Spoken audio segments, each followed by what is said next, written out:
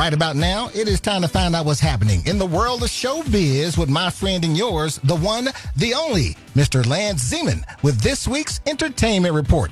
What's happening, Lance? Dookie, Evander Holyfield and Mike Tyson have teamed up for a hilarious collaboration called Holy Ears.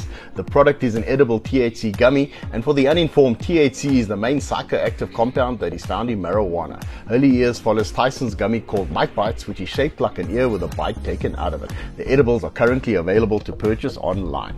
And Chris Rock has teamed up with Netflix for a historic stand-up special. The streaming giant has announced that Rock will perform the company's first ever live global streaming event, and the comedy special is set to stream in early 2023. No other details about the broadcast have been announced. Let's hope that Rock opens up about the slap that was heard around the world. This is the first for Netflix, and it might just be a test before they think about heading into the world of live sporting events. And two New York Times journalists published a report that exposes sexual allegations against Hollywood producer Harvey Weinstein. That is the premise of my movie pick of the week, She Said. The story serves as a launchpad for the Me Too movement, and it shatters the silence around the subject of sexual harassment. She Said is produced by Brad Pitt, and it co-stars Zoe Kazan, Kerry Mulligan, and Andre Braugher. And that's all I got for you, buddy. Order some of the Duke's famous hot wings, and I'll catch up with you next week.